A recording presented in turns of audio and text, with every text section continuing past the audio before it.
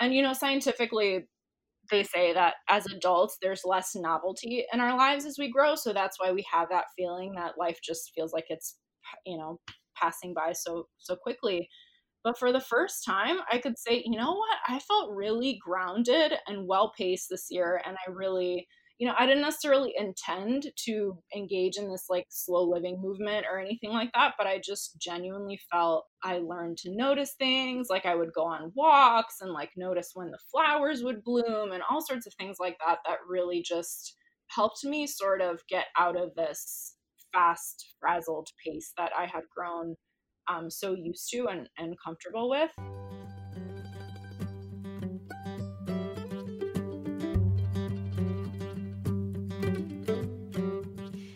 You're listening to the Good Dirt Podcast. This is a place where we dig into the nitty-gritty of sustainable living through food, fashion, and lifestyle.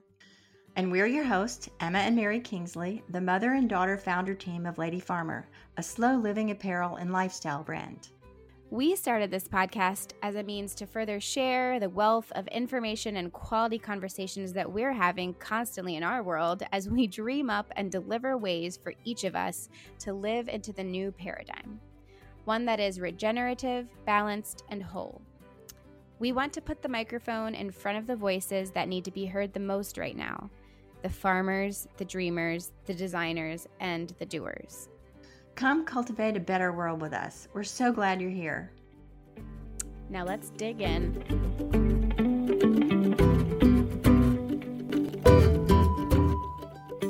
Hey everyone, so today we're at the farm together. Usually we record these separately, but the internet's not working at all. So I came out here and we had a delicious farm lunch. It was really good, Mom. Thank you for making that. Do you want to tell them what you made? Yeah. So my famous sourdough crackers, so delicious, and kefir cheese flavored with onion and garlic and some herbs. And on top of that, we put the fresh garden tomatoes and cucumbers and basil leaves, and it was so good. Yeah, it was really good and really filling, and those tomatoes were so good from the CSA. Actually, this is a great entry into our conversation today. Yeah. Which is about a cookbook and two of our favorite cook/meal planners that we found this year. But before we get going on that, we wanted to just do a quick plug for our virtual slow living retreat. We're still solidifying a lot of specifics and details and getting workshop leaders locked in and their course descriptions locked in. But the good news is you can sign up now. Yes, it is November 14th and 15th, and you can do it from the comfort of your home, of course. And we are just really excited about the possibilities of this format, even though it's really different. But it's going to be good. So yeah, I literally lay awake at night, not in a bad way, in a good way. What should I say? I can't go to sleep. I'm so excited thinking about just all of the fun ways to really, I guess, amplify this experience. Yeah. And make it something that's really special and unique. And I just really want all of you to be a part of it. So please join us. Early bird tickets are on sale for the next few weeks, and then we'll bump up to regular price tickets. And we actually, although it's online and we can accommodate a lot more people, we are limiting the registrations just so that the workshops maintain that intimate feel and you get really face-to-face time with your instructors. So just a note about that. Yeah, just go to the website and sign up, and we can't wait to see you there. Yeah. Another thing before you forget is that we're also opening up our blog to submissions. We'd love to hear from anyone in the community. If you're a writer or you know a great writer or you have a story you want to tell or some photos you want to share, we think that our blog platform could use some community love, and we just really love the opportunity to feature folks in our community. I've also been getting some awesome notes to the Good Dirt podcast email of folks that have great ideas for podcasts and interviews to have. So we are just so excited always to hear those things. So don't hesitate to send in any suggestions, and you can find the blog submission form on the website as well. And also, if you've been listening to this podcast and enjoy it, please write up a review so that others will see it and be encouraged to tune in as well. Definitely. So on that note, maybe we should dive into today's episode. Yeah, so you're the one that introduced me to Huckle and Goose. So you want to talk a little bit about how you found them and why you wanted to interview them? Yes, definitely. I first saw the Huckle and Goose book at Wild West, which is a sweet little store in Leesburg, Virginia, where we also they stock some of our products. And I ordered it because this was back when everything was shut down and they had moved stuff online. And it was really just such a sweet and wonderful treat to have during quarantine for some cooking inspiration. And to go a little bit farther back into my story and my relationship with cooking, I have, for the past several years, felt frustrated by my own inability, or so I thought, inability to just get my act together around cooking for myself and meal planning. Just all in my 20s, I just happened to have been lucky to live in group living situations or lived with my parents for a while. I've lived abroad, so I lived with family abroad. So it's just, I've never really been totally just on my own cooking for myself. I'm usually around other people that like to cook more than I do. So it's just something that I've been lucky to get by in my 20s without having to figure out how to do that. Therefore, it's something that's always been really intimidating to me and that I just assumed I couldn't do. So it was actually first Samin Nosrat's book, Salt, Fat, Acid, Heat, that I picked up, and really she breaks down a lot of the big scary things about cooking and makes them digestible. But it wasn't until I found Huckle and Goose and the things that they talk about in their book, such as habit formation and just the way that they organize their cookbook seasonally, that it really was something that I felt like I could do, and it was really empowering. So, yes? Yeah, I think it was the seasonality of the book, the idea of eating in season and helping you prepare foods in season that really resonated with me. I really like the way they talk about it and organize it and the ideas they have around it. And it was just a really refreshing approach to the whole thing. So Christine and Anka agreed to be on our show to our delight, and we had just a lovely conversation with them. They are sisters-in-law, which is really fun. Anka is in New York, and Christine is actually near us in Virginia. And they say that they wanted to change the story of frustrated home cooks everywhere and help seasonal cooking become second nature. So Huckle and Goose bridges the gap between forgotten recipes on dusty cookbook shelves, Pinterest boards, and magazine stacks, and the unique fruits and vegetables found at farmers markets and CSA boxes in backyard gardens, which is perfect. It's exactly what we were looking for. Yes, and so we hope you enjoy this episode. It's really fun, and here they are. Do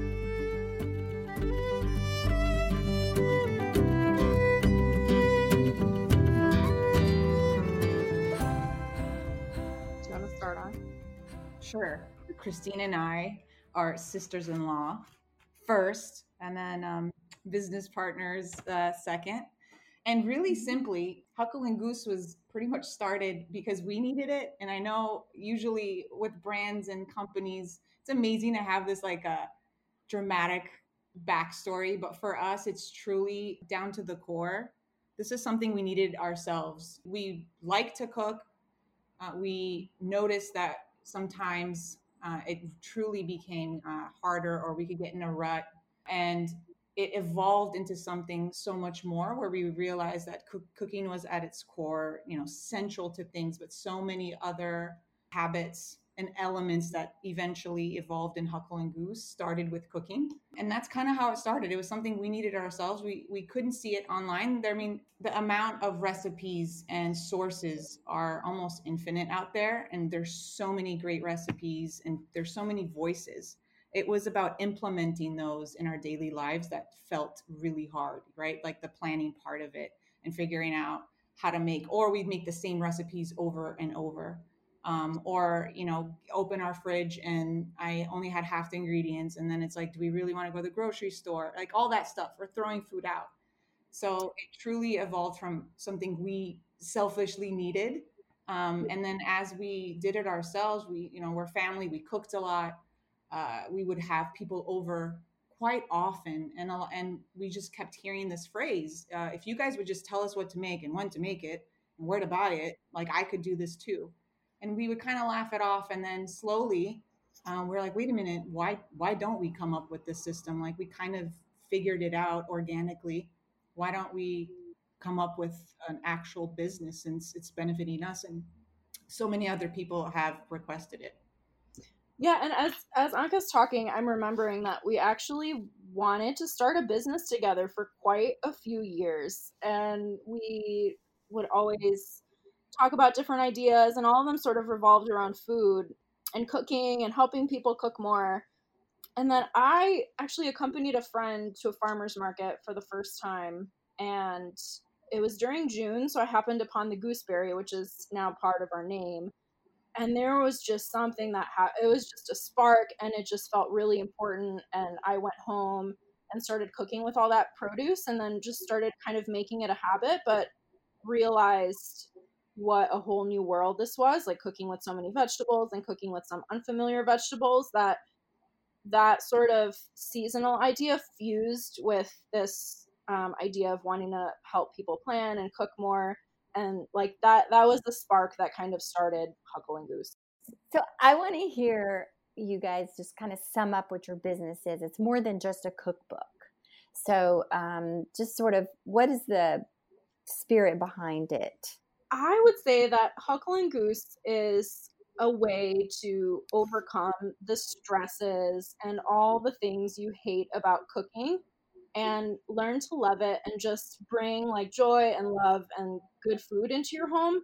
Just really overcoming all those things that you hate about it. And we do that through weekly seasonal meal plans, so just planning out your meals, and grocery lists, and then also habits that accompany those, because we feel that it's not just about the cooking, it's the habits and sort of perspective you have about cooking and developing a really strong why a why behind why you want to cook.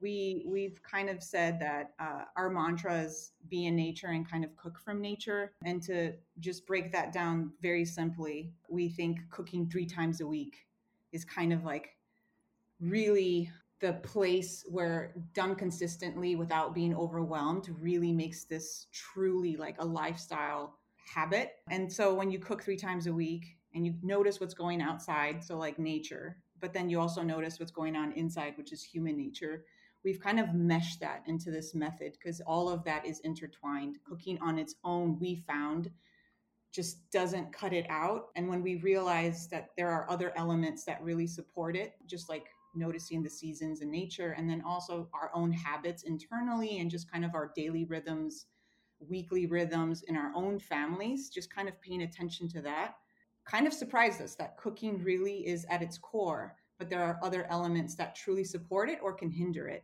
And Huckle and Goose is that method to kind of break that up. We initially break that up for you. And also, that change is pretty slow, or at least really good, consistent change. We found not only in our daily lives, takes time, and it's done in pretty small increments, not this like drastic change. So it's that like acceptance that it's a journey and there are like these small little tweaks that inevitably lead to like a transformation in your home. Like you just kind of wake up after a while and be like, I've become this person, but I can't pinpoint exactly when it happened. I've just been doing this rhythm. I've been following these habits, these steps laid out for me. And now it's become second nature. And that's truly what we want. We want something that people stick to because it's become part of them, more than like a workout routine or anything that just feels like I need to reach this goal and this is how to get there. We want this to be something that people gradually embrace and it becomes who they are truly. It's really evident when you read your book, just the way that it's organized, and the very first, you start reading it and it's like, oh, actually these are kind of like some essays about just like really easy applicable things that I can start doing right now. That it was the first time that I'd encountered something like this that was like actually helpful in breaking down this very like intimidating and overwhelming concept of like cooking at home with seasonal ingredients that feels really out of reach sometimes. That means a lot, and the fact that you picked up on that right away is so encouraging, and like we couldn't want to hear anything better than that. So I have something to add to Christina's berry story. I have my own berry story. I want to hear this. When something kind of clicked in me. We were living in Washington, D.C. We lived there for 5 years before we came out to the farm. And my husband came home from the grocery store one day and he had a clamshell of raspberries. And he had paid like $6 for it. And it was like February or something. And it something came over me. It was like, this is not right. This is just not right. And, I said something to him about it. And he goes, well, I feel like raspberries, that's what they cost this time of year. And I sort of found myself saying, well, yeah, but, you're not supposed to eat raspberries in February. And it was almost like I really hadn't thought about it before. It just felt wrong. Yeah. So we kind of started at that point, like really paying attention to what was seasonal or what not. Just kind of like, I don't know, it just sort of happened. And then we got a farmer's market in our neighborhood, and we would go on Sunday morning, and there was this stuff. And I've always had gardens and was always aware of that. It was just that suddenly it became something I really wanted to integrate. Yeah, you could grow stuff in your garden, but you could also go to the store and get whatever, whenever. Yeah. But we gradually started kind of shifting away from that. And now, as you said, Anka, you just wake up and this is the way it is. We would, buying a clamshell full of raspberries would be, like about the last thing we would do. And in fact, I was out picking raspberries this morning because they're just starting to come in. My kids now too. Every once in a great while, I'll buy berries out of season, and they'll just like gasp and say, "Oh, our berries! Like what happened?" And they're just like so thrown off by it because they're so used to, like now it's strawberry season, and we're just buying like buckets and buckets every single week until we're sick of them, and then I don't buy them really again until May when they come out in season again. That's so wonderful that your kids are attuned to it. Yeah. I feel like that's something, as a child of the 90s, that I just didn't experience. Yeah, me neither. No one's fault, Mother. Don't feel bad. No, I visit this quite often. That's all this stuff I'm living now. I wish I had been here when my kids were growing up, but no, like I had 3 kids that grew up through the 90s, and it was the Costco generation. Let me tell you. Yep. And and I also want to say something super interesting about this, your concept, your basic premise that people need a way to approach their food prep and eating and stuff that and cooking that makes it something they want to do, makes it easier to incorporate into your life. And I was thinking back, like in the 50s, I think there was the same kind of idea that we need to make cooking and food preparation easy for people so they can eat at home. But it was a whole different slant. It was more based on convenience. And that's when all these processed foods started coming on board. And I remember that transition. I grew up in the 60s, and I can actually remember like things coming into our house that seemed like they were just so wonderful, like Jello 1, 2, 3, where y'all don't even know what that is. You make the Jello and overnight, it goes into 3 layers like magic in the refrigerator, and Cool Whip, and what was the other thing? Oh, suddenly salad, where the pasta and the spices and the vegetables were all like dehydrated, and all the seasonings and everything in a box, and you just dump the whole thing into boiling water, and voila, you had a pasta salad. We just thought that was so great. I was born in Romania. I mean, Christine's parents came here, so Christine was born in America, and I was born in Romania during communism. But in general, it's when my parents fled Romania and we, came over here in the States. America was like this beacon, like of hope, and obviously, you everything in America, like the streets are paved with gold, and you can get food anytime. And obviously, coming from a communist country where you're waiting in line for milk. But in general, I grew up and everyone had their, chickens and pigs, and you grew seasonally and you preserved everything and you ate nose to tail. And so I grew up with that. And, the vegetables in the backyard and dirt. And, if there was a hailstorm, well, there goes your vegetables, and figuring out what you're going to eat. So all this stuff. And it felt so primitive and peasant like when I moved to the States. So I'm thinking like, oh, I come from this country and we're so backwards, and the horses and people are plowing fields. And we moved to the States, and I will never forget my very first experience. My father took me to a grocery store, and it was Dominic's, but any grocery store. It was in outside of Chicago, and not only did the doors open, but like we walk in, and I'm just like, it's so etched in my memory that I like, just now I feel myself there as a 7-year-old.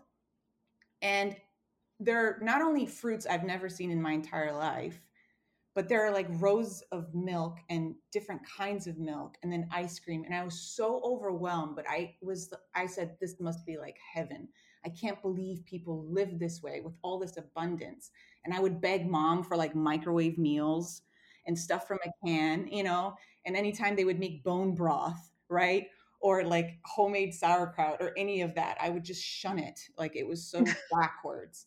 And it's so, amazing, like the circle of life, that here I am now talking about all my nostalgia and all the recipes. And so much of the book does have our Transylvanian roots of these foods that nourish my soul that I didn't realize. Like, I just thought because it's processed in a certain way, and because it's flashy, and because it's convenient and all this stuff, that it must be better. But it's so amazing for me in my own journey to realize like where I came from, and sometimes things being better faster aren't actually good for us. And it's and I think America and the Western world in general is making that shift to realize advancement, but at what cost? And is this truly advancement if we're not nourishing ourselves, right? Or it like completely destroys the soil, like all these other nuances and of issues. But it's so interesting to hear, Mary, that you like lived through that, because that for me is like, I remember those days. I thought the same thing because I came from Romania, from like one way of living, and I showed up here, and I mean, I thought frozen microwave meals were like the coolest thing, and now you couldn't pay me to eat one. But Yeah. it's just, again, like being exposed and noticing and digging a little deeper. And I realized how naive we can be, or just assume, be part of that status quo. Like, well, this is just how it's always been, and not questioning it and not digging a little deeper, or assuming because it's the newest thing that it's the right thing. Oh, yeah. So, And your story speaks so much to the fact that it's only been like a generation or two since we left all this. I mean, you were living it. yeah, And yeah, and in your lifetime, and I was living it in my lifetime. I'm a generation older than you, but when I grew up in my young childhood, everybody had a garden. If you didn't have a garden, your neighbor did, and it was no problem. And you had bags of produce on your doorstep because they didn't know what else to do with it. yeah. That kind of thing, and that just quickly disappeared once you know the culture just changed. And I think the culture changed in the name of convenience. Everybody just felt like they were too busy to deal with it, and there are all these cool products. And Fifth Avenue had a lot to do with this too, marketing and the food system and what was going on with food politics and all that, all these combinations of things. But So, Christine, when you grew up, what was your food story? Yeah, I have it's similar in that, like Anka said, I was born here, but I'm first generation born here. So, my parents were here for just a couple years, when I came on the scene. And we lived with my grandparents. So my grandpa always planted everything in the garden. So, I grew up with like fresh cucumbers and tomatoes and all sorts of herbs. I remember, my mom cooking and just like chomping on parsley. Um, but similarly to Anka's story, my parents also came from communist Romania, where they went to grocery stores and saw all this canned stuff and were just like, this is the land of milk and honey. So I grew up on a lot of processed food as well. And for me, when I became a wife and a mom and just started thinking of the importance of health a little bit more, and cooking at home, that sort of led me to the farmers market, and you know made me want to cook at home more. What do you think is, if you had to pick one, the number one thing that people like? What is the barrier? Like, what's the wall, or what's it mostly made out of that you kind of have to break through? And what do you guys make of this kind of? I see it as like we're like retraining ourselves, Absolutely. to be self-sufficient. And so, yeah, can you break that down a little bit? Like, what are the main elements of that? I think the first barrier is everything we've been talking about, is that convenience has been our way of life for so long that thinking outside of those boundaries is just really difficult for us. And I think we've constructed our lives around quick eating. So for me, the main thing was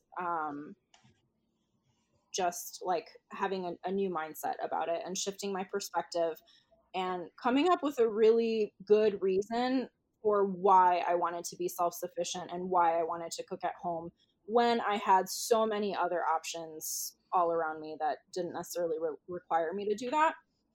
So I think that's the main barrier. And then, secondly, I think is just the overwhelming nature of how many recipes there are out there, and just planning around our lives and finding a way to take all those recipes and filter them out throughout our week, and writing your grocery list and figuring out what you want to make. So first, I think the mindset, and then secondly, I think it's just that planning, um, because I think cooking is such a multifaceted skill. There's like the planning involved. There's also the cooking know-how. Knowing how to cook. There's the going out and getting everything. So there is so much involved in cooking, and they're all different components, which is why I think the habits are so important. Learning all these different separate skills and then fusing them together to learn how to be self-sufficient. And when you go to the farmer's market or go to pick up your CSA and you come home, the thing I've discovered is I have to plan a good bit of time to organize the food and deal with it, and plan what I'm going to do with it, whenever, maybe go ahead and wash the greens or whatever. But it's like CSA day is like its own day, really, or a big chunk of it, So true. Yeah. And most of us, I think, just don't have that time or make that time. Right. It's like not a thing you could have done with 3 kids in the 90s at home, Mom. Yeah. Like that wouldn't have been an option. Oh, no. Just the way we were doing things. I was so excited about that frozen casserole from Costco that just, went in. I mean, really, I think about that a lot. Anka, your story was so amazing that you told earlier about the feeling of walking into the grocery store. And then just kind of like reckoning that with like your values now. And I wonder what you might have to say, if anything, to someone similarly who's like, but Costco's amazing, and maybe just like might not get it.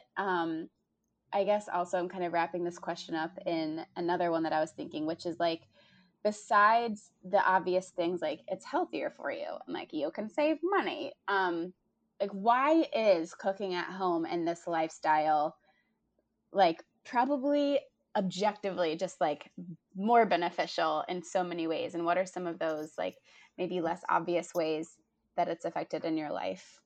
Mm-hmm. Well, for one big obvious one, I think just now, just with what we're in with COVID, is I Mm, think a lot of people have been kind of shocked into, what happens if I have to feed myself? That kind of realization of like the basic human necessities that we should kind of like maybe know the basics, the basic nourishment, making even like eggs or something where you feed yourself and your family. That can be really rattling when you feel incompetent or just completely lost, where your life can shift so fast, and it shows you really at the core. I think with COVID, among other things like relationships and food, in fact, like all the core things that a lot of us either brush aside or look for the convenient route in general, just through this process has made us like just kind of stare at it dead in the face, right? Which is why the CSA that Mary was you were mentioning like got sold out right so fast. All of a sudden people are like, wait a minute, this is reality, or how did we miss this? So I think at the core it's like it's an incredible thing to be able to like feed yourself and family. um, but also, you know how the saying goes, like you can lead a horse to water, you can't make him drink. uh, mm-hmm. there has to be a tug at someone's heart, or at least like I want more. I would like to like cooking. Like I know I can't convince anyone, and I've realized that there has to be like a certain spark, whether they're tired of like eating takeout all the time, or they just feel sluggish, they're looking for a change. I could tell all the health benefits, et cetera, et cetera. But at the core of it, I've realized there has to be just an initial spark, like a desire to at least want to cook more.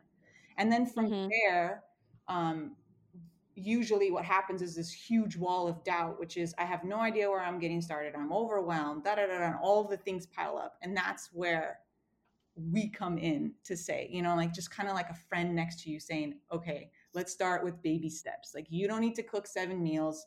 You don't even need to look for the recipes. I have them like written for you.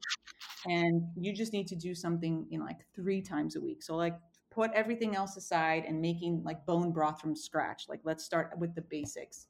And Mm-hmm. also another thing I would say, like kind of that goes hand in hand with this is like eating seasonally for me has kind of helped not only notice, but not only with my family, but eating seasonally gives you this perspective about appreciating kind of where food comes from, because it's always like the why. There's always like something deeper.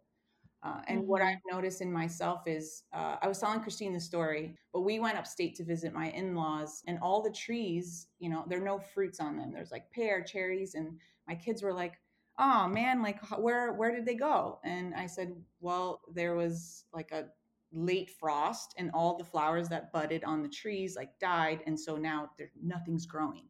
And it was such a teachable moment for them to realize, like, wait, just because of something that happens outside of our control, now we can't have these fruits. Because you go into a grocery store and it's just there and you just assume it'll always be there. And that started like a deeper conversation, one, appreciating like farmers, and two, realizing when you do go to the farmers market in these small, like Christine's saying, she's eating so many strawberries and you get sick of them and you can smell them a mile away because they're so fragrant. I feel like it builds this true rhythm and sync with like the world at large that we are like so part of, with like the different seasons. That if people kind of allowed themselves to realize that cooking is like maybe the tip of the iceberg, and it reveals so much underneath, that when when you know that someone worked hard for your food and where it came from, I think it's like a little bit of educating. I think we're a little ignorant, and we choose to be ignorant because it's easier when you don't, like even with clothing, we want to know where it's made now, where before it's like, give me the cheapest and I'll buy whatever. And now we're concerned, and we should be. And I think it's the same with food, a little bit, when I step back and, and I think about, where is it coming from? Why am I cooking? Do I want to nourish my family? I'm sure Christine knows how to add to this, because I go on 5 different tangents, and she's like, well, I asked you how your day was. I end up on vacation too. I echo everything Anka just said. That is so amazing and really resonates with me too. I think part of the unexpected benefits for me, like I mentioned earlier, part of that spark for me was just that initial trip to the farmer's market and already wanting to, cook more at home and be healthier. So those two things for me just added up to this spark, that was like, okay, I'm going to start living this way and cooking this way. And for me personally, I can get so, and I know you guys are all about like slow living, and I can get so caught up in just this frazzled way of living. I love to work. I love a fast pace, and cooking for me just really grounded me in this really unexpected way. I remember after my first year of cooking seasonally and cooking exclusively seasonally, I remember, when people are always like, whoa, time's passing so fast. This year went by so fast in a blink. And for the first time, and, scientifically, they say that as adults, there's less novelty in our lives as we grow. So that's why we have that feeling that life just feels like it's, passing by so quickly.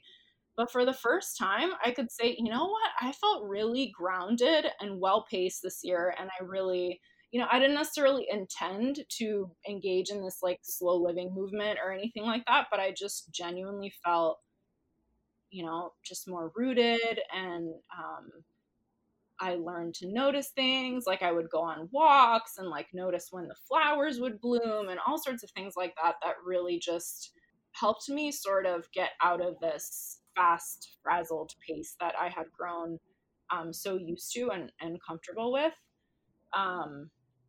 So for me, that was definitely one of the unexpected um, benefits of it. I do like to cook, but like left to my own devices, there are things that I'd rather do more. So it's a lot like working out for me. Like I really need habits surrounding that. And I feel like I need to create an environment for myself where I want to do it more and I make it easier for myself to do.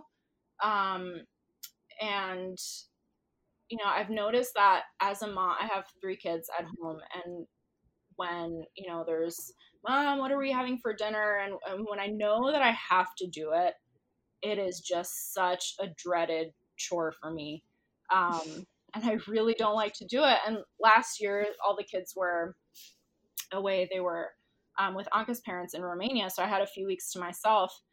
And a few weeks into it, I just started cooking, and I just fell in love with it all over again, because it was like a hobby then. I was just like smelling the garlic as I put it into the pan and the onions, and I was just like chopping the peppers, and I was so into it. And I noticed that if I'm at home with the kids and I'm, in the usual day and, trying to get dinner on the table, that doesn't really happen as often unless I plan. So for me, the habits and the planning and all those things are so important for me to create this rhythm of seasonal eating that's sustainable and enjoyable for me. So we initially started Huckle and Goose with a really heavy emphasis on the seasonal. And then as we were writing the book, we realized that cooking seasonally is more a component to understanding like the root of where our food comes from and creating these rhythms in our lives. So I think we've moved away from making it such a prominent component in Huckle and Goose, but for me, cooking seasonally is like an essential habit for me. Like I need to be in the fresh air, getting my food, talking to the farmers.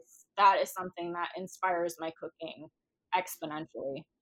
I'll jump in. One of our habits in the planning. Mary, you touched a little bit on it when you said you had like a CSA day, which is so true. Like you kind of need to set one aside, and initially it looks like you're maybe losing an entire day or like an afternoon.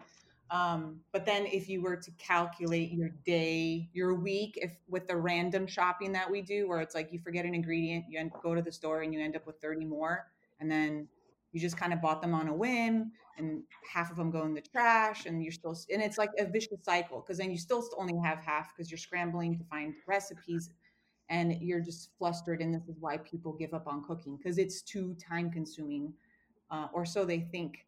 With the planning part, and I totally agree with Christine. I'm not a planner, and I like to do things on a whim, but it got to a point where I realized like I am throwing food away, and I could be cooking within a budget. Like a budget is like something I don't want. But when I started really just very on a very simple level, um, cooking in this way. And part of that, we have a couple habits. Like one is the empty fridge habit. So it is like, let's say your CSA day. It's going through your fridge, even like the night before, and you have like half a cauliflower, two random carrots that are, kind of soft, and most people would be like, oh, let me toss this. What we do with Huckle and Goose is we've given people buckets, let's say, for how to think in categories. So each of our days, like Monday, is like hearty bowls, pasta, greens, and legumes, and then like Tuesdays, taco, anything. So and usually what happens is, for instance, with that last day, like depending on what it is, let's say it's a Friday, and I have these random vegetables. More often than not, my go-to is you just dice them up and you roast them and you stick it in a tortilla. And especially with kids, they will eat anything roasted. It's like I feel great because I'm not wasting. There's always inevitably a couple half, veggies in there. And another habit that would go with that is that we have like our dressing jar for the week, right? We make like one dressing, and we give the components in the book as well of how to make this. Um, Another habit that we have is an herb box. And so on that CSA day, you kind of wash everything like you were mentioning, Mary. So it takes a little longer, but we go through all our greens, and they last longer. We wash them, we store them properly, wrapped in a towel or like paper towels, and then you keep them in the fridge.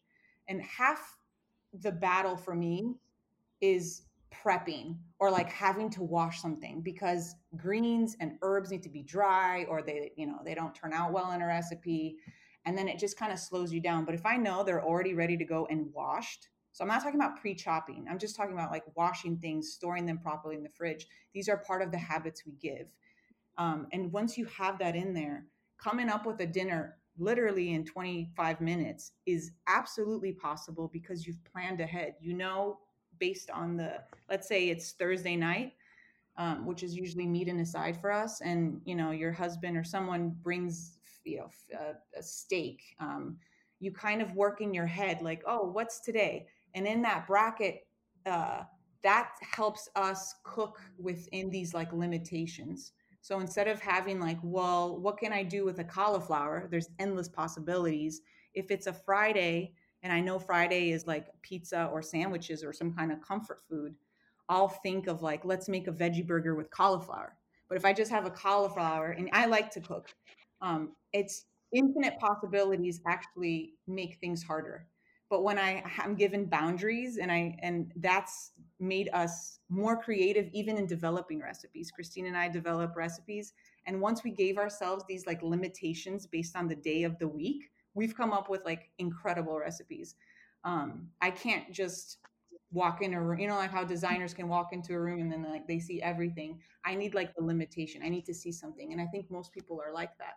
And the beauty of how this works is we've had people who, couldn't even honestly like figure out how to crack an egg that are telling me how they tweaked a recipe because they've been doing this consistently for like 3 months.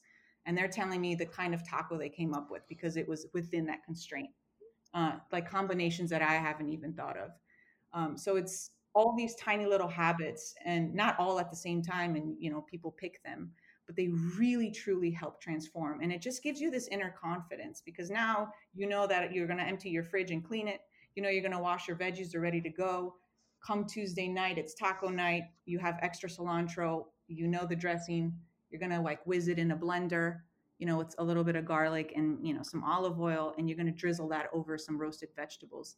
and that's dinner. And it's just such a great feeling to know that you did this, and you also did this because you followed like some steps. And really, that's what all the habits are. They're pretty easy. That I think through different times and seasons in life, I think you lean a little bit more heavily on some of the habits.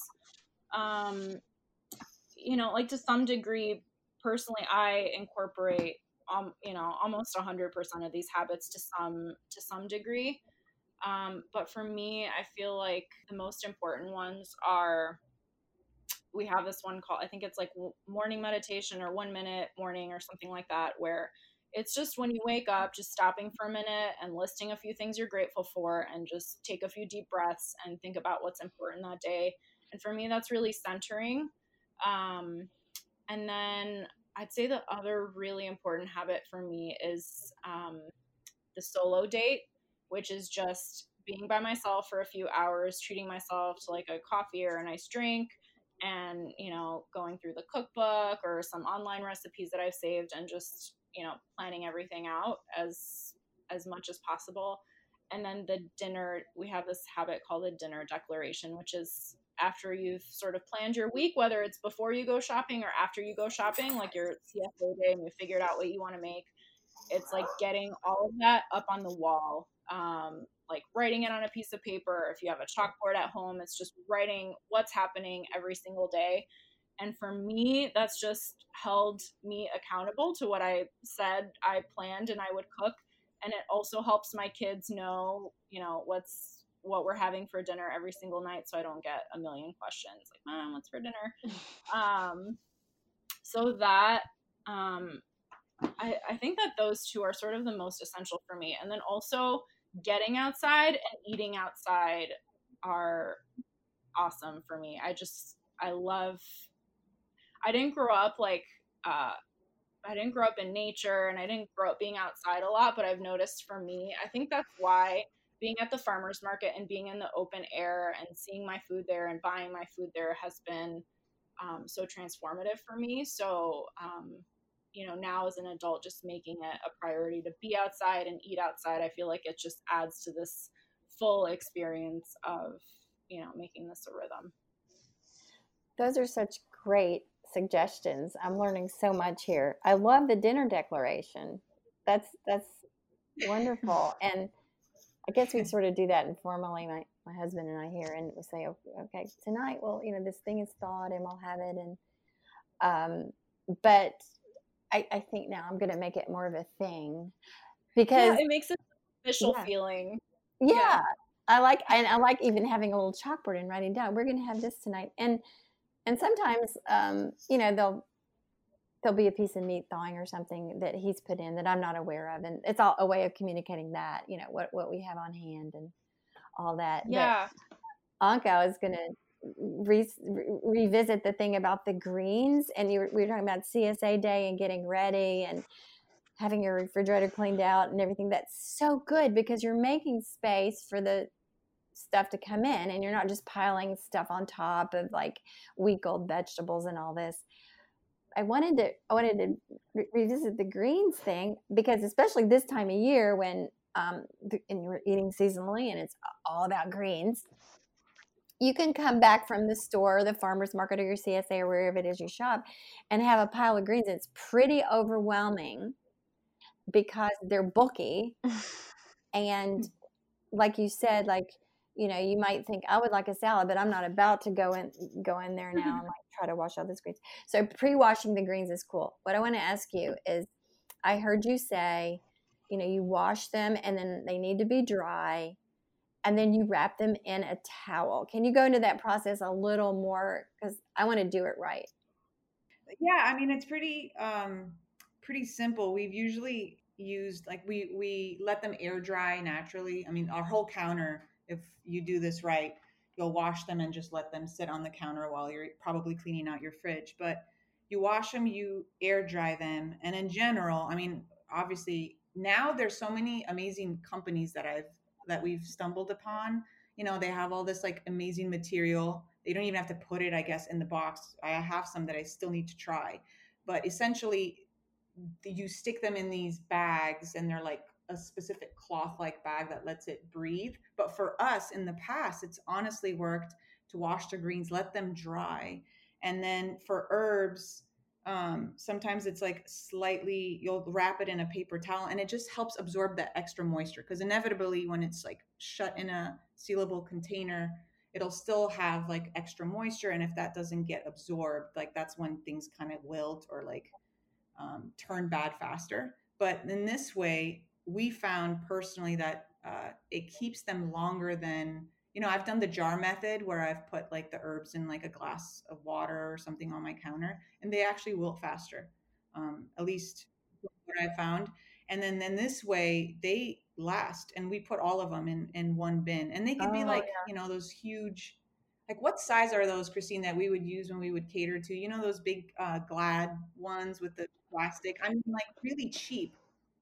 I think they might be a gallon, I want to say. And I actually bought a bunch of dill 2.5 weeks ago, and then I was just gone for 10 days, and it's still all green. It's not slimy. So it lasts a really long time that way. wow. Do cloth towels work as well if you want to avoid using plastic?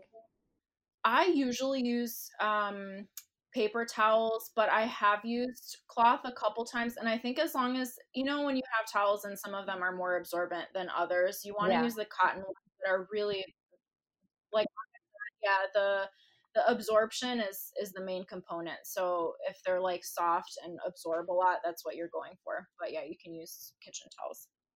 So do you roll the greens up in it, or do you like kind of lay them out flat, like if washing the greens, drying them out on the counter, and then you roll them up in a cotton towel? Is that how you visualize this?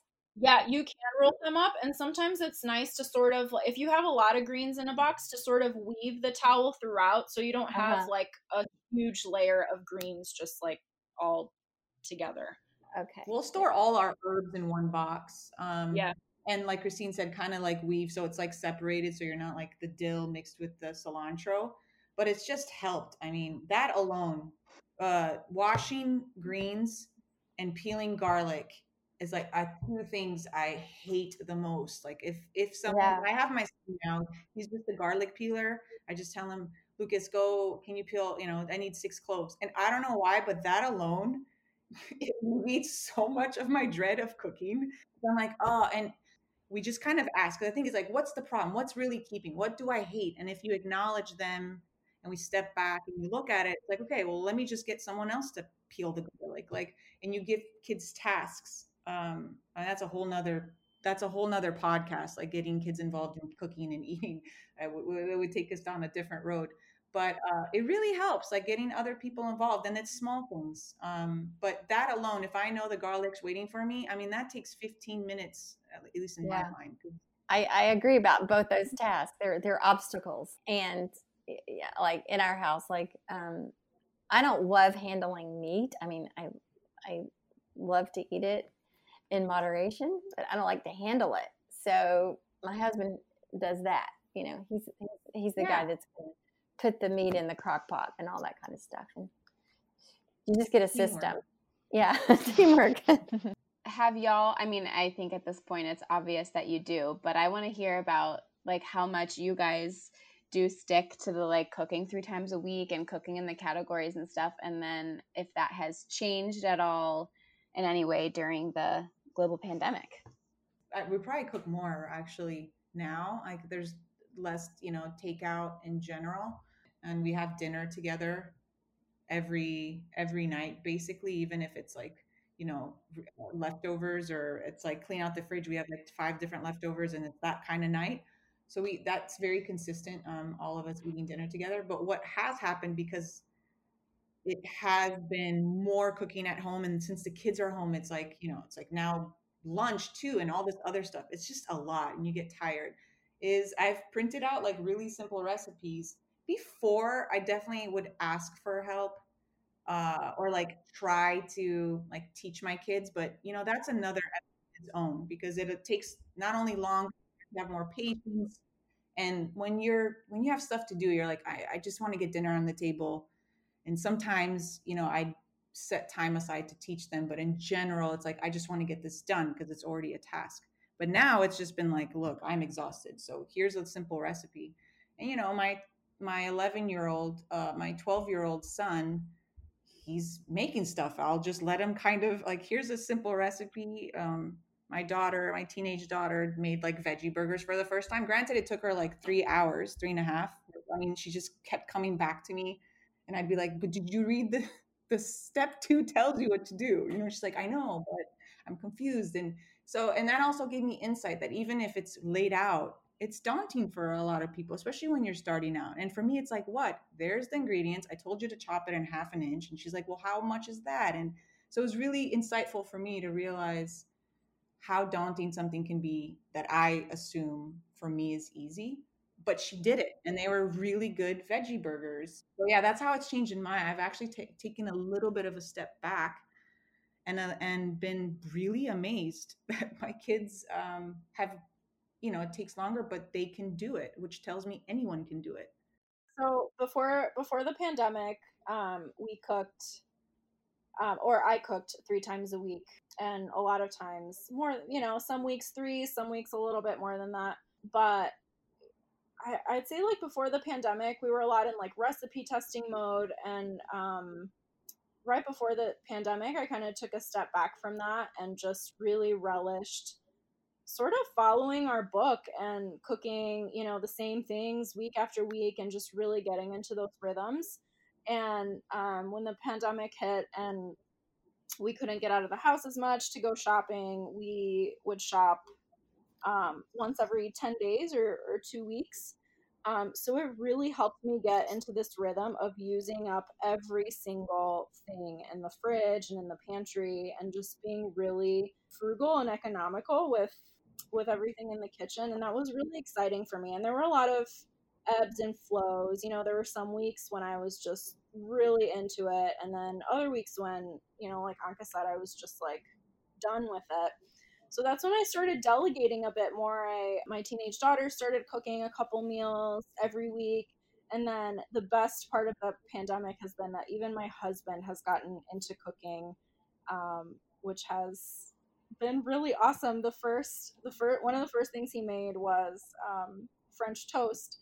And it was actually April 1st that he made French toast. And he called all of us, I think I told you this, he called all of us down for French toast, and the kids were like, "Ha ha, Dad, funny April Fool's joke." Uh, but it's like he has just nailed French toast now and makes French toast all the time, and he makes a few dinners, specifically seafood dinners, because I don't love cooking seafood, so he started doing that, and it's really, just like Anka said, has helped me take a step back, and it's been really, really awesome. And I think I'm really excited for this new family rhythm going forward. Yeah, one of the gifts of the quarantine, I think. You know, I have a couple of things I want to add in. One of the things was when Anka, you were talking about that teaching moment you had with your kids when they noticed that the trees didn't have the fruit on them, and that is so. I just think that's so big for children to make that connection. And we're living here in this farm community, and in May, when we had 2 or 3 like really late frosts in a row, I'm sure the same ones you're talking about, and our neighbors, it was like a neighborhood thing. Everybody was aware, and you were worried about your neighbor's fruit, or the winery next door worried about their grapes, and there's this real community feeling around it, and the result was not good. And over the next 2 or 3 days, we were hearing about, well, so and so lost like 80% of their crop, and these people lost all of theirs. And so it was just, to me, it was wow, this is a real community thing here when you live in an agricultural area and surrounded by people trying to grow things and for a living. It was really what's the word, poignant. I think that's also one of the benefits of just shopping and cooking seasonally and locally. Is I've noticed this too, even though I'm not in a farm community. I think it just brings people together, and you're aware of what's happening around you. And I think there's a lot of trickle down benefits to that. What you were saying about noticing that the cooking had helped you sort of uh, shift into more of a slow living mode, and like the presence of working with the food and peeling the garlic and doing whatever made you feel grounded. And when you look back over the year, you realize, gosh, it was more, well paced. I noticed more. um, that's the heart of of slow living. That's just like to be in the moment and to pay attention to every moment. And it's so true that people go, this year went by so fast. That's because we didn't notice anything in it. So it doesn't have any, like, it's not in our brain. It's not imprinted in our experience because we weren't even there. So I love the way you put that. That's like everything. That's slow living in a nutshell. And one more thing I wanted to say. All this thing about, like, I was talking about back in the 50s when the whole approach to food was save time, be more convenient, so you can do dot dot dot whatever. And I think the pendulum has swung back to where people are beginning to ask themselves, what were we trading that time for? We wanted the Jello 1, 2, 3 and the suddenly salad in a box because we didn't have to spend the time making that pasta salad. But what did we do instead? I think in the 90s, when I was raising my children, that time was traded for things like zipping them to activities and stuff, that we didn't have time to prepare dinner because they had to go here and there and everywhere. And my children had a great time doing all their activities. They had fun. I, probably would do it again. But now that I'm older and wiser, it's very interesting to look back on all that and reflect you know, how we were handling all of those things and everything that went into life at that time. So Yeah, I think that's a big part of Huckle and Goose too, is that it's not just the cooking, but it's reordering your priorities. Um, to make time for what matters. Whether that's cooking 3 times a week or 7 times or however many times you cook, it's not really about the cooking. It's more just make time for what matters. And we believe that cooking is a part of that because it's sort of this keystone habit that, helps you connect with your family better and, provides health for your body and nourishment and all those things. But at the heart, it's just, what are your priorities and what are you making time for? And are you making time to notice what's happening around you and in your home and in you? Yeah, I totally agree. I was going to just add that key component of that self-awareness of truly being present is really hard, especially with like all the distractions we have, and we can, be on autopilot because that's how we function. And so you just keep doing something because it's easy and it's the way you've done it for all your life or you were raised that way. And that self-awareness component is so important. And when Christine mentioned that 1 minute meditation, it's just before anything else, you're just taking the time in the morning to say, okay, before I go and run around and do all this stuff, like remember that I'm first and foremost just grateful that I, got up. And I know that sounds cliche, cheesy, or you're trying to be poetic, but truly, like, our whole lives are pretty much the culmination of all these small daily rituals. And we sometimes not demonize them, but we just kind of like live through them so we can do the cool major things like graduations and weddings. Like, that's what we live for. But really, all our memories and how we become our family rhythms and the things that bring us together are these daily, seemingly mundane things that become our life. And why not? And this is also like part of the what we've mentioned in the cookbook is take those small things and make them a little nicer. So one of the things we even mentioned really quickly is like um, go and buy nicer dishes because you like them and they're not for guests. Like put a presentation is important in the sense that it makes you happier. Like there's these like little small tweaks to enjoy everyday life. Like yes, sometimes you're throwing a casserole on the table, but maybe one day your kids are like lighting a couple candles just because like you have a little extra time, or you invite someone over for like a homemade slice of something that you're like so proud that you tried to make, and it's like all rustic and half the pie is off and you're sitting on the porch and just enjoying that moment with a friend in present, not over text. It's these little things that, like Christine was saying, these are like, this is the novelty that we're trying to build, like these beautiful magical moments in everyday life, not trying to make something, like we're not trying to create, but it's like allowing that space. And truly, honestly, I've realized in my own life and with my kids is like, if I instill the sense of gratitude, which comes from acknowledgement of the seasons, that sometimes you don't get what you want when you want it. And if you do get it, it's not going to be as good as if you waited for it. I mean, these are like basic things that we can already be living just by like cooking and living this lifestyle, that are so important to parenting. Like, you don't even have to try. They're kind of like instilled in this rhythm of life and the way we cook. But I've seen it. I mean, there's gratitude now. Like it takes the uh, focal point off of me and what I want. And so now my kids can say, if they bring them to the farmer's market, they could look at dirt under someone's fingernails, or they can say like, "How are you?" And they can say, "We had a hail, and this is why my vegetables are beaten up, but they're still good." And that does something for them. Like, I want them to think beyond, what's for dinner, and just be mindless about it. Um, and it's effortless, because then it's not like me lecturing them. I've just exposed them to the reality that's always been there. They just haven't necessarily seen it. And that's that self-awareness part. Like, and I'm just more grateful for this stuff. Like, even from 2 years ago, I'm amazed at like my own personal journey, that before it was just like, yeah, gratitude. And now, even with COVID, man, are we so grateful for being able to go see our friends, right? All these things that we took for granted. And Huckle and Goose, truly at its core, what Christine and I have tried to do is like, this is what we want other people to feel, because we take all the work and everything we do is supposedly for our family. And that's usually the people we mistreat and, brush over easiest, because they're just there and they're probably not going to leave. Let's be honest. That's usually how it works with our kids. And we're just trying to provide a way to have those sparks and like that self-awareness to just appreciate, like to make something with your child. They're going to remember that.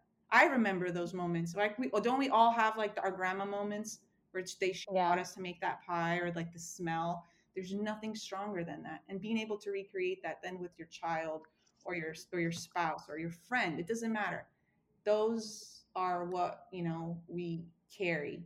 And before, I would probably, like, in my teenage years or even early 20s, kind of scoff at it, like, oh my gosh, you're really trying to make something out of nothing. But older and wiser, it's like that's really all it's about, our relationships, and being able to nourish ourselves and those we love. It's so true. And I have to say, I found your book during the pandemic, of course, and it really made my heart ache for like entertaining people and like being with people, because you guys do such a good job of kind of laying out like even just tips for hosting and entertaining, and what that's about kind of on a deeper level. And I just love that part of it. And because maybe we're just now getting to the point where I could do some of those things that you guys outlined. But I want to hear either one of you or both the origin of you might have referenced it earlier, but the origin of the name Huckle and Goose. Yeah, so it was it came from that very first trip to the market. That sort of I'd never seen a gooseberry before in my life. I had no idea that they existed. So for me, it was just like this enchanting, magical fruit, and it sparked something for me, and it made us basically dive into creating the food business that we'd talked about creating for so long.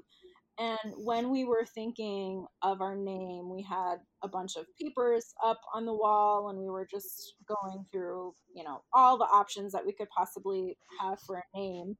And we merged it with,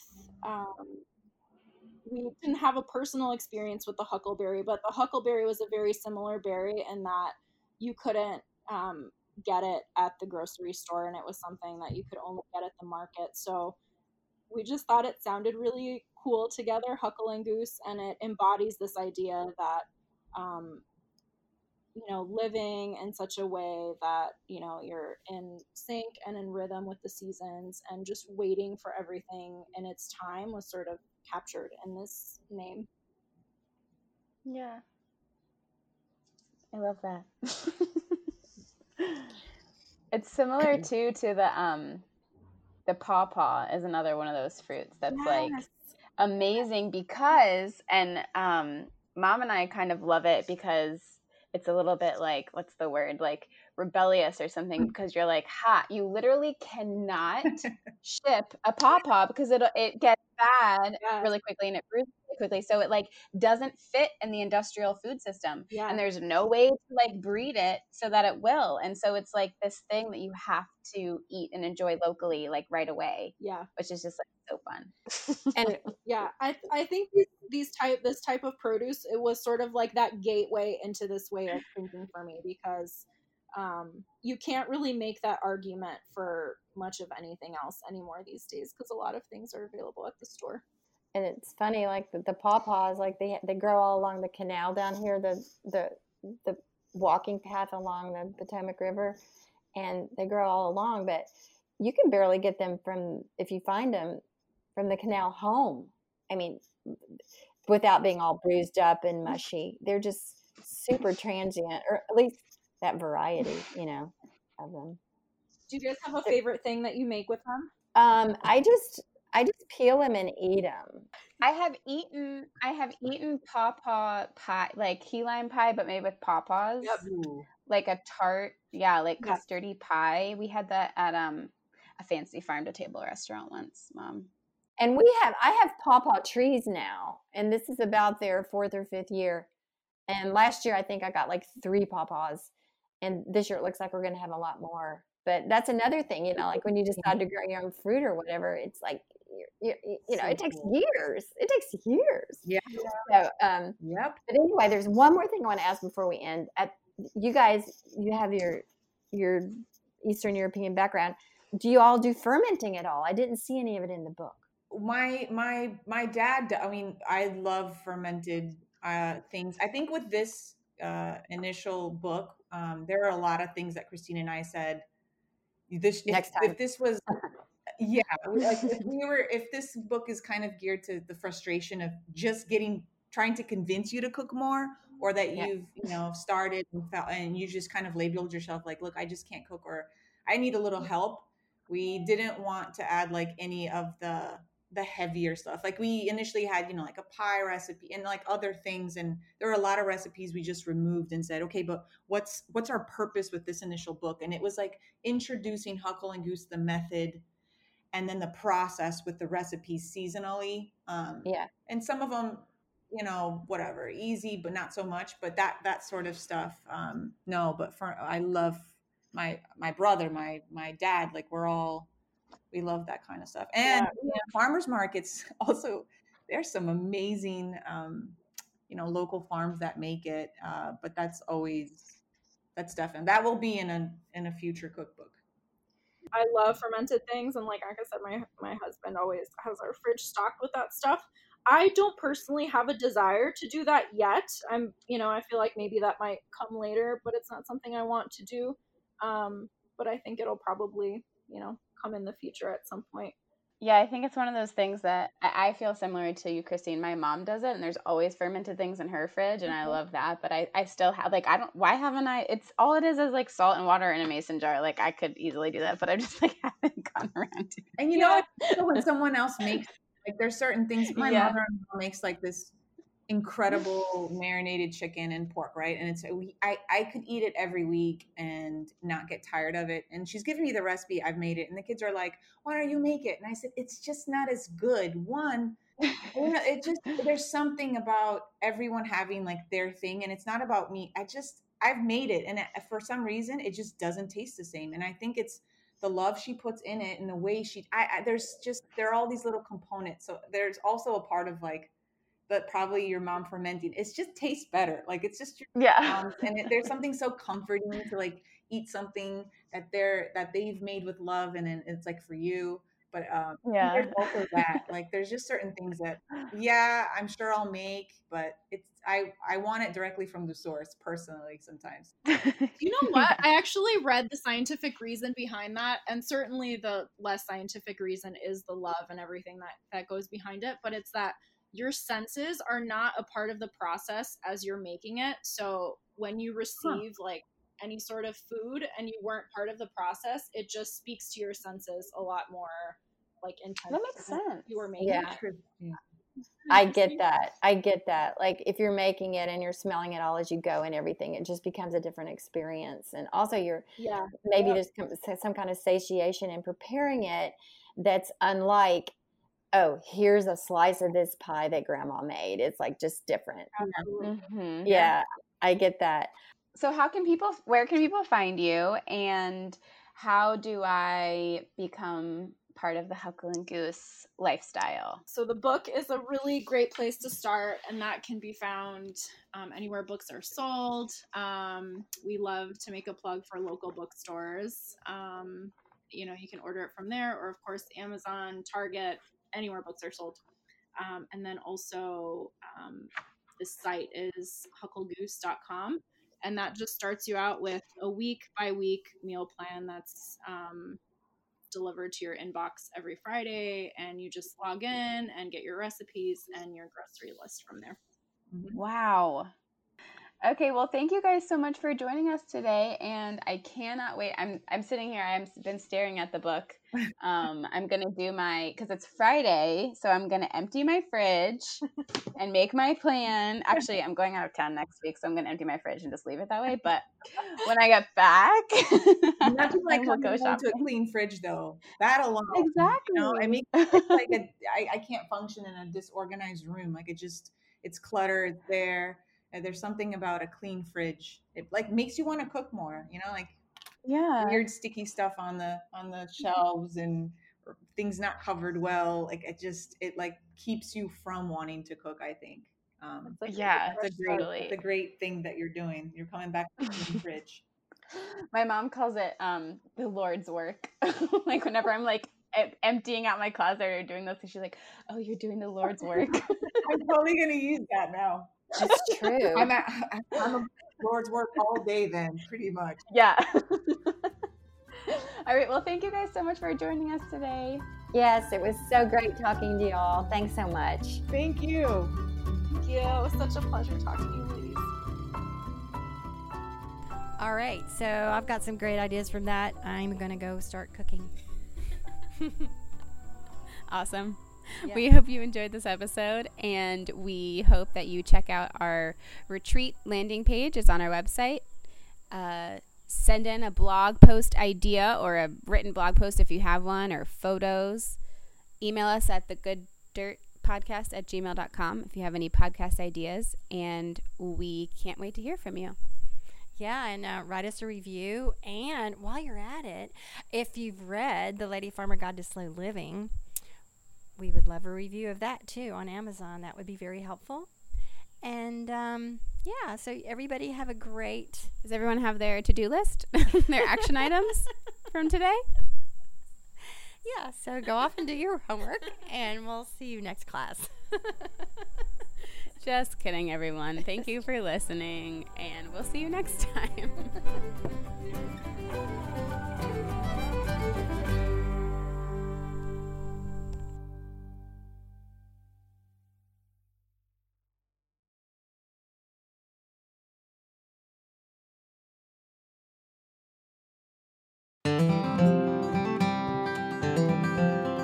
Do you like listening to The Good Dirt? I hope you do, because you're here listening to it.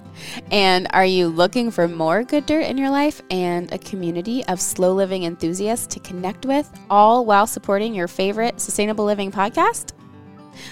Well, we're so excited to offer the Almanac. It's our private, slow living community network where we share workshops, activities, articles, essays, recipes, and so much more that align with our community's sustainable, slow, seasonal way of living. As a member, you'll have access to information sharing and discussions on numerous topics of interest through online threads and frequent live virtual gatherings. Members receive access to a virtual community of hundreds of other slow living enthusiasts, as well as Almanac-exclusive events, workshops, recipes, playlists, online gatherings, and a book club. We offer seasonal activities and ongoing discussions on a variety of topics to guide you on your slow living journey. Also included is 10% off the Lady Farmer Marketplace year-round, numerous resources and more, and discounted Lady Farmer events, including the Slow Living Retreat. As a Good Dirt listener, we are excited to offer you 20% off your monthly membership and 3 months free, which is basically an entire season, if you sign up for the year. So go ahead and go to ladyfarmer.com/community to sign up with this special offer just for Good Dirt listeners. Yay! That's ladyfarmer.com/community to sign up for 20% off a monthly membership of the Almanac or 3 months free if you sign up for an entire year. That's ladyfarmer.com/community.